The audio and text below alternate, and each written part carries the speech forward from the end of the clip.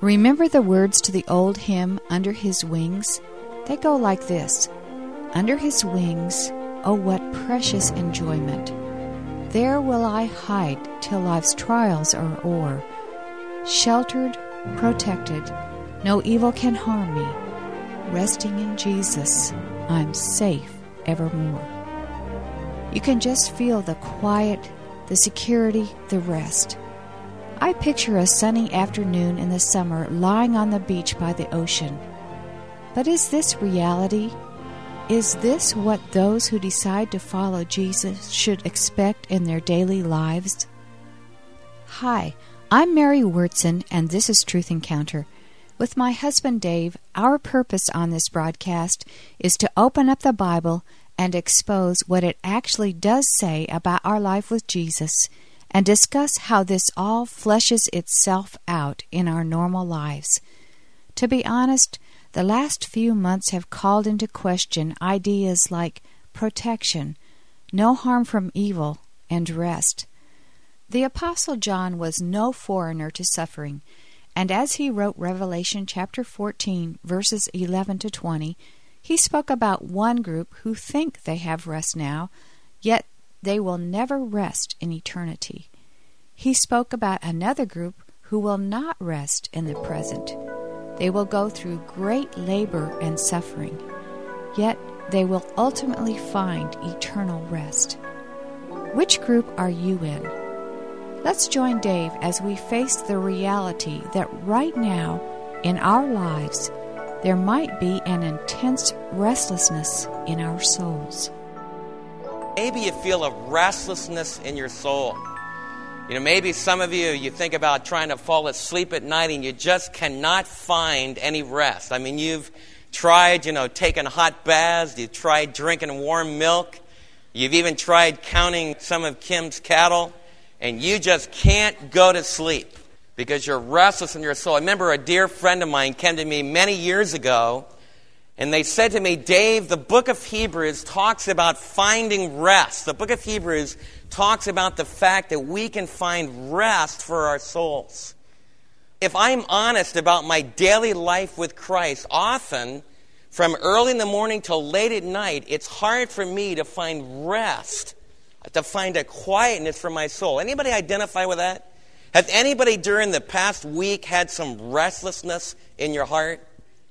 The book of Revelation helps us to understand that when we live in this life, and one of the things that you need to understand about this life is that until you go home to be with the Lord, until you're seeing the Lord face to face and you turn your eyes upon Jesus and you really see Him full in His wondrous grace, until that day, you need to understand that there's going to be a restlessness in your soul. In fact, some of the most ultimate restlessness will be in your soul. Some of the turmoil, some of the unrest, some of the hassle comes because you've had to deal with many situations that weren't together. Maybe you had a restlessness. Maybe some of the young people had restlessness because they're really committed to Jesus. They're really excited about the Lord. They're growing in His Word. They're spending time on Wednesday nights and on Sunday mornings really learning about Him. But when they go home, their mom and dad don't know Christ. Some of our young people have moms and dads who aren't really close to Jesus. And they see that mom and dad are doing a lot of things that are opposed from what they're learning in the Word of God. In fact, sometimes those moms and dads don't encourage some of those teenagers that have come to know Christ. And that teenager will have a great restlessness in their soul because mom and dad don't yet know Jesus.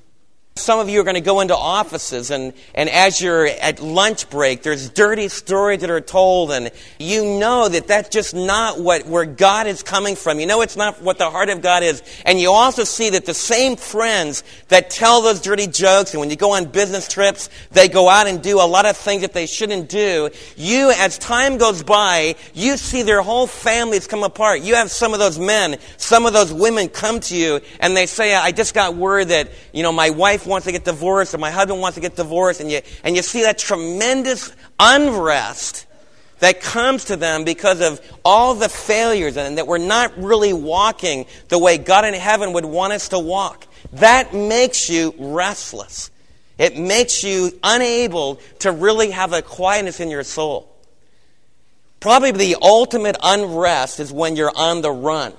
I remember one day I had about maybe 20 kids camping out in the Adirondacks, and we were on our way up to Mount Marcy, and we stopped to camp out for the night about halfway up the mountain. And the ranger for the Adirondack State Park came by our campfire site and said that a wild man, a maniac, had just escaped from the Oswego State Institution. And he was on the loose in the Adirondacks. And I've got news for you. That news created tremendous unrest in my camp. It really produced unrest when, as we were gathering together around the campfire, in the perimeter of that campfire, this lone silhouetted figure just came and stood on the outskirts of that circle. And man, the kids started grabbing my legs, and I wanted to grab them. I mean, we were just scared to death. And then as we started to hike, you could feel that unrest. It was like being a fugitive on the run, and you never knew when someone was going to jump out and get you. That's the way King David felt when he was being chased by King Saul. When David was on the run in the wilderness with his men, he was a fugitive. When you're a fugitive, there's no rest. As we open up our Bibles to Revelation chapter 14 today, we see believers living during the tribulation period that are probably facing the ultimate unrest that God's children will ever face. During the tribulation period, during the last 3.5 years, we've met this Antichrist figure. And this Antichrist figure has a plan and a purpose not to give any of the followers of the Messiah any rest at all. They are on the run. Some of them are captured, and some of them are beheaded. Some of them are captured, and some of them are thrown in jail. You talk about a troublesome, no-sleep time. This is the ultimate period. And so what we can learn is that here in Revelation 14, we have God's people under the worst duress, the worst strain. Lois and Seymour witnessed for the Lord in the southern Philippines, where it's all Islamic, and there's a militant form of Islam. And they know what it's like to be hiding under your bed with bullets flying over the bed and with people out to get you. And you're on the run. One of their close associates that worked with them in Wycliffe Translators there in the southern Philippines was actually captured by some guerrillas. That kind of a feel of the persecuted people of God is the context for this passage here in Revelation 14. So we would throw up the question, if I can't find any rest, in other words, if I'm going to be on the run for Jesus, if I'm going to be like a fugitive for Jesus, why put up with all the hassle? Why put up with it? Why not just cave in to the forces of Antichrist? Why not just go along with the world system? You're going to be tempted to think like that at some time in your own life. If you really stand up for the Lord and you really put the Lord first in your life, there are going to be those that oppose you. There are going to be those that block you, sometimes in advancement in your job. There might even be family members, intimate associates in your family that turn against you because you're following Christ. And you're going to be tempted by our adversary to say, what's the use? Why even try? And I want to share with you the answer to that question, because Jesus wins in the end. You see, we all make a choice. Now, how many of you have ever been troubled as you are with unbelievers and you spend time with unbelievers that they seem to have their life pretty well together, and then when you're with believers, it seems like they're constantly hassled, they just don't have rest? Anybody ever been troubled by that? The reason that's so is because there's a great warfare going on. There's a great conflict between good and evil, and Satan's the great counterfeiter. And Satan wants his children to have a false rest. He wants them to have a false comfort. He wants them to be at ease, because if they get troubled enough, they might wake up and turn to Jesus. So the reality of the matter is that our arch enemy, our arch adversary, works really hard to keep his children relatively comfortable. But man, when you become a follower of Jesus, if you decide to side with him, and you let him into your life, and you begin to worship, you begin to believe, man, someday every tongue's going to confess, every knee will bow, and I'm going to worship Jesus now. I'm going to tell you the truth as your pastor. You're in for a hassle. Expect it.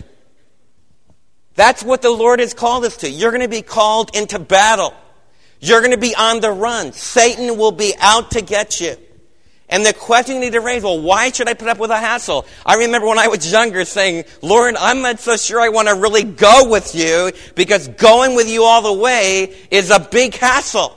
It brings conflict. It brings struggle. The fact of the matter is, whenever I'm getting ready to teach, like every Saturday night, is a hassle. It would be much easier not to teach God's Word Sunday morning, because Satan opposes that. He produces a restlessness. It's hard to sleep. When I'm going to do a conference, maybe a men's retreat or something like that, there's a hassle for days before that. And there's a struggle in my soul, and there's an unrest. And I used to be really troubled by that. I'd say, Lord, what's wrong with me? And I'm trying to confess to you, and I'm trying to confess you are Lord, and I want to really do the best I can. I want to use my gift to help God's people, and I'm so restless. As I grow older, the Lord's teaching me, man, this is great. It's getting ready for the conflict. It's getting ready for the big game. This is important. It's not because I'm not with you, but it's because you're really in the conflict. And maybe it will help some of you as my brothers and sisters to realize that right now in this life, there is a rest that awaits the people of God. One day you are going to rest. One day you'll be totally free from conflict. One day the hassle will be over. One day the persecution will be over. One day you're going to not have to wrestle emotionally, wrestle physically, wrestle with all kinds of stuff. But it's not yet. I find it's helpful to find out that it's okay to be on the run sometimes now, and to be restless now, and to be troubled now. Because that's a sign that maybe I've chosen the better rest that's coming in the end. Look what it says in Revelation 14.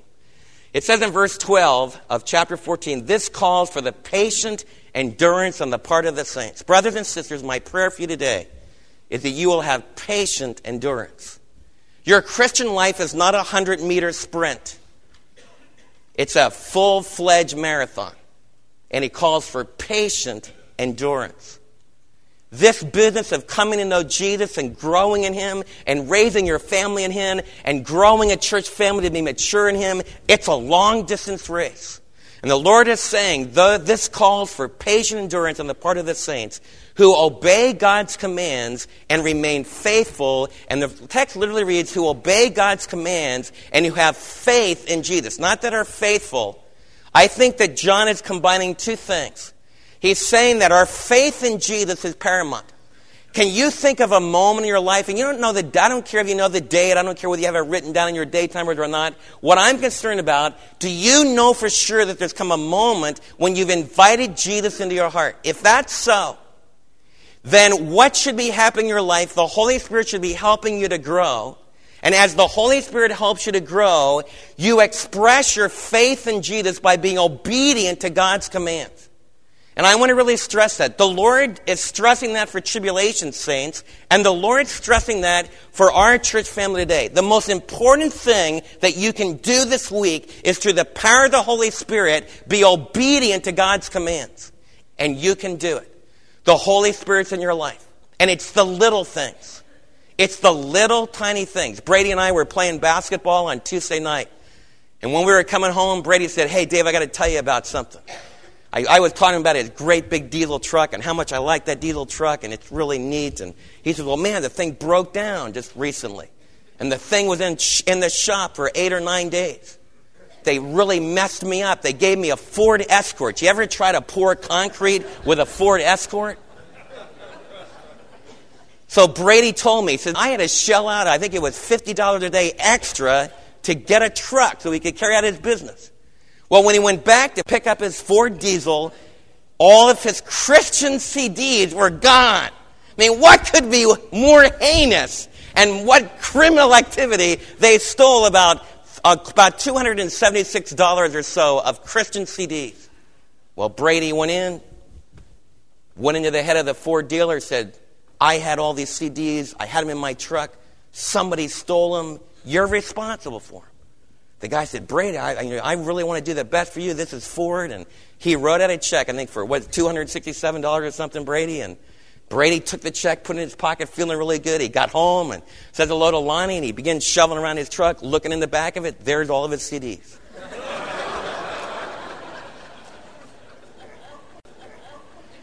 Now, this is where the good part comes in. Brady told me that he started thinking, it cost me $50 a day. That comes really, Lord, you provided for me. Lord, you covered the bases. What a miracle. You've met my needs. Brady told me the Holy Spirit inside of his life said, No. He said, oh, yes, Lord. What a praise request it will be. I can share the bountiful way that you provided and made up all the difference. And Brady told me he went into his desk, took the check, wrote a thank you note to the Ford dealer, and sent the check back. That's being obedient to God's commands. Brothers and sisters, that's where the world is going to begin to listen to us. It's a little thing. And I want to encourage you. You know, Brady would be the first one to say, man, I'm not perfect. Man, I blow it in my construction industry every day. But you know that in construction, where Pat and Brady work, lying is often part of the deal. So doesn't that mean that Brady and Pat and there's many that are in construction, doesn't that mean that all of you that are in construction, it's the way it is. That's what people do. Why do I need to obey? Because we're the children of the light. We're the children who know Jesus. We're the ones that can be used by the Spirit of God to touch hearts throughout the construction area in Dallas. What would it mean in Dallas if every born-again, so-called born-again believer expressed their commitment to Jesus by ethical, obedient, moral behavior? What would that mean? That's why John is telling these tribulation saints are being persecuted. But the Lord is saying, you guys hang in there. Patiently endured, because it's going to be worth it in the end. It's not going to be worth it to side with unethical Antichrist. I know that his way looks like it's working. I know that it looks like he's successful. But I guarantee you, in the end, Jesus wins. Do you believe that? You know when you're going to express whether you believe it or not? When everything's on the line. When your whole job, when your family, everything's on the line, and the world is telling you, you got to stretch a little bit. You got to cheat a little bit. You got to be a little bit unethical. And I want to challenge us to pray, oh, brothers and sisters in Christ. We should pray for the day when a school teacher, as soon as they find out, I got a born-again Christian in my class, it means I'll never see cheating from them. I'll never see rebellious behavior from them. I'll never see back talk. I'll never see, kind of talking out of turn. I'm going to see a kid that's a lot of fun, but boy, are they obedient. And that's when some of your unbelieving teachers will go, hey, after 6 months of that kind of ethical living, they're going to say, hey, tell me about this Jesus thing. Tell me about this Jesus dying on the cross. Man, he's got incredible power. He's got incredible transforming power to change people's lives.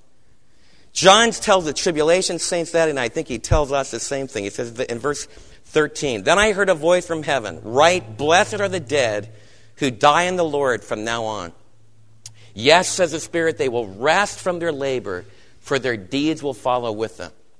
Specifically, this relates to the tribulation saints.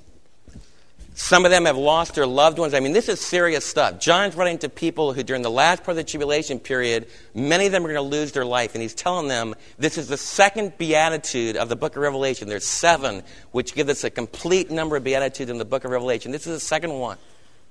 And this time, the Spirit of God is promising, blessed are those who die. As Antichrist tightens down the screws, that's the idea from now on. As Antichrist begins to tighten down his press of persecution against the believers, John comes back with a strong certainty, hey, you're going to be happy in the end. If you even die in Christ, you're going to win in the end. Why? Because you're going to rest from your labor. Do you know what heaven's going to be like? Heaven's going to be not just sleeping. It's not going to be sleeping. The Lord said there's no night there. You don't need to sleep. But you know what? There's going to be rest. You're going to be free from the hassle, free from the stress, free from the conflict. There's going to be eternal rest. You know those feelings you get, like coming back from Oklahoma yesterday at speaking at a men's retreat, just coming down 35. The sun was beginning to set, and it was just a beautiful time. The Lord had really worked in this conference with all these Baptist guys, and as I was driving down, the Lord gave me a moment of rest. You know what I'm talking about? You all know those moments. Like, this is good. This is complete. Things were good. Anybody ever have those moments? Sure you do. I hope you do. If you haven't had one for a while, you need a break. You need to come a part of rest. I want you to take those moments and multiply it. Just multiply it out to infinity. And that's what heaven's going to be. Some of you think it's going to be weird playing of harp and everything. If you're going to play harp in heaven, it'll be incredibly restful, incredibly wonderful, incredibly the ultimate experience that you can have. And John is telling these dear believers, listen, you're heavenly Jesus. I know you're suffering for him now. I know it looks like things aren't coming through for him right now. But I got news for you. Those that chose not to side with Jesus, they chose temporary rest. You've chosen, when you chose to live with the Son, you chose eternal rest. Now you make the call. Which rest do you want? Do you want rest now? A false rest, a false security, a false sense of confidence? Or do you want a rest and a confidence and a peace and a joy that goes on forever and ever and ever? As for me and my house, we're going to go with Jesus. Another reason we're going to go with Jesus is not only because he promises us eternal rest, but you know what? In the end, he beats up on the boogeyman that gets me. Whenever someone maligns you for the sake of Christ, you need to have a great love for them. Even if we end up losing our lives for the sake of Christ, don't hate those unbelievers that are persecuting like that. You know why? You need to feel incredible sorrow for them. Because you can have tremendous confidence. In the end, Jesus always wins. Always wins. In the end, Jesus always wins. In the end, Jesus always wins. You say, Dave, how do I know that? Because I read the rest of the book. Look what it says right here. It says, I looked, and there before me was a white cloud. The white cloud in prophetic literature always is representative of the presence of heaven. Jesus, when he ascended into heaven, was caught up in a cloud. It represented the great Shekinah glory of God. Remember the cloud that would descend upon the children of Israel in the Old Testament? It would be the Shekinah glory that would lead them. So a cloud represents the presence of God. And seated on this manifestation of the presence of God, this cloud, was one like the Son of Man, like a Son of Man, with a crown of gold on his head and a sharp sickle in his hand. Who is the Son of Man? Daniel 7 verse 13 talks about the conflict of the nations. It talks about the beasts that come up out of the sea. And at the culmination of the final beast, which is being developed in the book of Revelation, it represents at the end of this beast strutting his stuff and all the nations rising up in opposition against God. It said that one like a Son of Man comes with a cloud of heaven. And it says that the Ancient of Days, the Lord God of all of creation, takes all the kingdoms of the world and gives them to a Son of Man. Jesus, when he came, identified himself, his favorite title for himself. You say, Jesus, what would you like to call me? Jesus' favorite title was, guess what? I am the Son of Man. And in his first coming, the phrase Son of Man did not represent this great, majestic figure coming with the majestic Shekinah glory of God, the clouds of heaven. In the first coming, the Son of Man meant that he was a son like us. He was a son of humanity. He became flesh and dwelt among us, and he gave his life for us, and he became a man so that he would be able to die for us. And then he rose again. In his first coming, the phrase Son of Man in the Gospels represents Jesus coming in his identification with us. But when we switch to his great ultimate second coming, now the Son of Man returns to its great, wondrous, glorified concepts from the book of Daniel with this great figure. You know why I believe in Jesus? Because one day he's going to rule over all the United Nations. You know what Jesus is saying? What this text is saying? One day the Son of Man doesn't just rule over Washington. One day, my Son of Man, the one that I hooked my wagon with, he's going to rule over all the nations of the world. He's going to rule over all the universe. He's going to burn up and purge this whole present universe, and then he's going to rule over a whole new creation. How many of you want to join with him? That's why when you tell me, Dave, why should we believe in Jesus? Why not believe in Buddha? Why not believe in Confucius? Go ahead, hook up with Buddha. Go ahead and hook up with Confucius. Take your chances. Where are you going to end up? You ought to read their writings. Find out where they're going to take you. Find out what they really teach you. I'm telling you, that's why we gather every single week. We get up and we read what Jesus is teaching. I'm just telling you from the bottom of my heart, every one of you are going to believe in someone. And I'm sharing with you, why did I hook up with Jesus? Because in the end, he's the Son of Man. And he's the Son of Man that was predicted would come at 600 years before Christ came. It predicted there would be a great ultimate ruler that would come. And now the book of Revelation is bringing the story to completion. He's going to win. He's the Son of Man who's going to come. He has a gold crown because he's the king. But he has a sickle in his hand, and that will just introduce us to the development of the rest of the chapters. Because a lot of you think, in fact, some of your friends think of Jesus as being weak and mild, and he is. Not weak, he is mild and gentle. But he's also an incredible judge. And some of you feel like, well, I think Jesus just doesn't come through for me because he just can't handle things. He's not strong enough to handle anything. Look what happens in the heavenly court. It says, then another angel came out of the temple. And this angel called in a loud voice to him, that would be to the Son of Man, who is sitting on a cloud.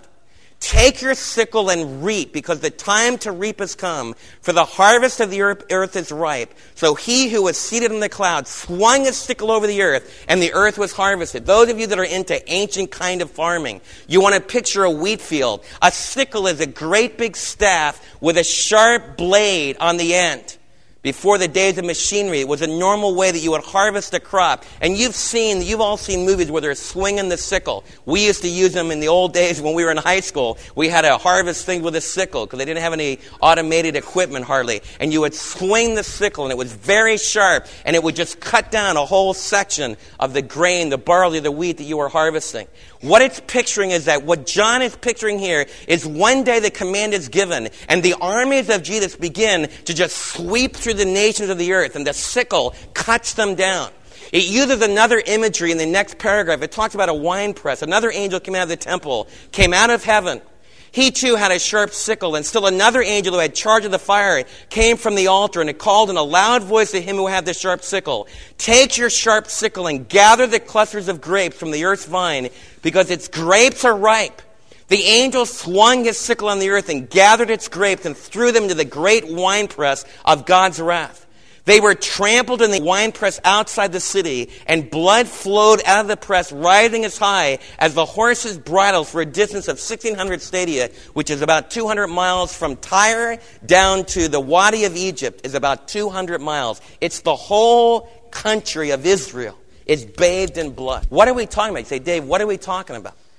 The book of Joel predicted, the end of the book of Joel predicted that one day all the nations would gather in the valley of decision, called the Valley of Jehoshaphat, which means the valley. Yehoshaphat means Yahweh is going to judge. And the Kidron Valley, which is between the Mount of Olives and between the temple complex. I just talked to a guy yesterday. They took a trip to Israel, and he stayed on the Mount of Olives overlooking the Temple Mount. The valley in between is Jehoshaphat's valley. It's the valley of decision. And what the book of Joel predicts is that all the nations of the world are going to converge on the city of Jerusalem. And when they converge on the city of Jerusalem, it will look like the people of Israel are going to be snuffed out. By this time, there's going to be a tremendous movement among the Jewish people. Remember, we learned about the 144,000 Jewish evangelists that responded to Christ. The tremendous harvest that starts to come in. And Antichrist is trying to put a stranglehold upon this. It's World War II multiplied 1 million times. And 3 continents converge in the Holy Land. If you want to control the world, even today, the place where you control the world is from Jerusalem.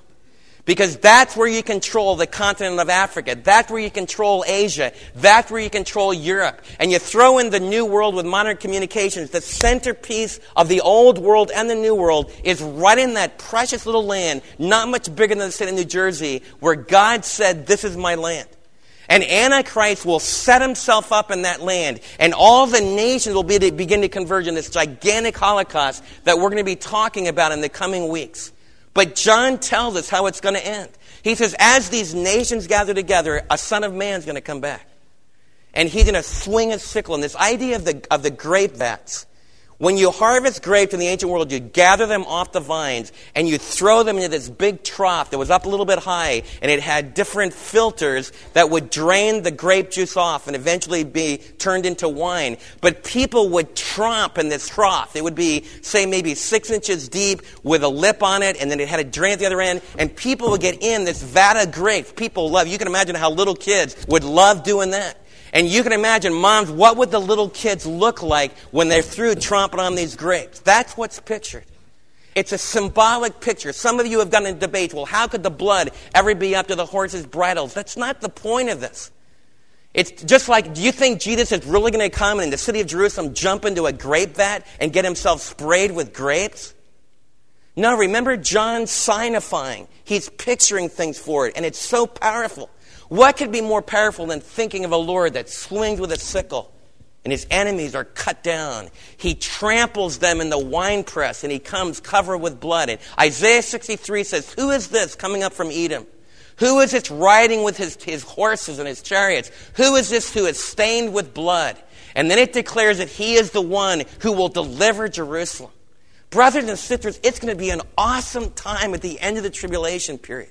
Some of you are in the military, like Kevin that flew A4 for so many years and on a retreat went on. He was so excited, and I was excited. He showed us his flying missions, and he showed us about landing on the aircraft carrier, and he showed us his squadron. And man, I tell you, to watch and say, like Kevin even say, that's me in that airplane. And there was power in that. I said, man, I want to be with him. I want him on my team. Kevin's a warrior.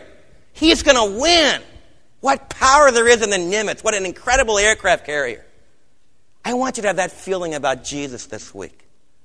I want you to know that right now, man, he's quiet. Right now, he talks to people's hearts. Right now, he's being gentle. Right now, he's being patient. But don't you ever mistake for a single second. In the end, he can handle it. In the end, he has great power. And in a society that only wants to talk about gushy, sentimental, divine love, the book of Revelation is a corrective we need today. Because our Lord and Savior Jesus Christ, if you don't respond to him when he says, now is the day of salvation, there comes a day when he says, now is the day of vindication and judgment. Brothers and sisters, everybody that ever teased you, everybody that ever rejected you, everyone that ever took the life of a believer, everyone that ever opposed his name, every system, every person, every government, anybody that ever rejected Christ and didn't have their hearts break, that didn't turn back to him, that didn't respond to his amazing grace, then one day this great Son of Man will set it right and bring his judgment upon them. You know what that means? It means if you're persecuted this week, you're being persecuted for the most awesome, powerful ruler that's going to rule forever and ever. It's worth it. If you're restless this week because you feel like you're on the run and you feel this great conflict with the adversary, you made the right choice. You chose the ultimate ruler, the King of Kings. It's time for us to worship him. It's time for us to believe in him. But most of all, my challenge you today is let's go out into the marketplace. And because he is such a great Lord, knowing he will win in the end, knowing that in the end, if I do what's right, my business might not go well now, but in the end, I know it's going to be the right thing to do.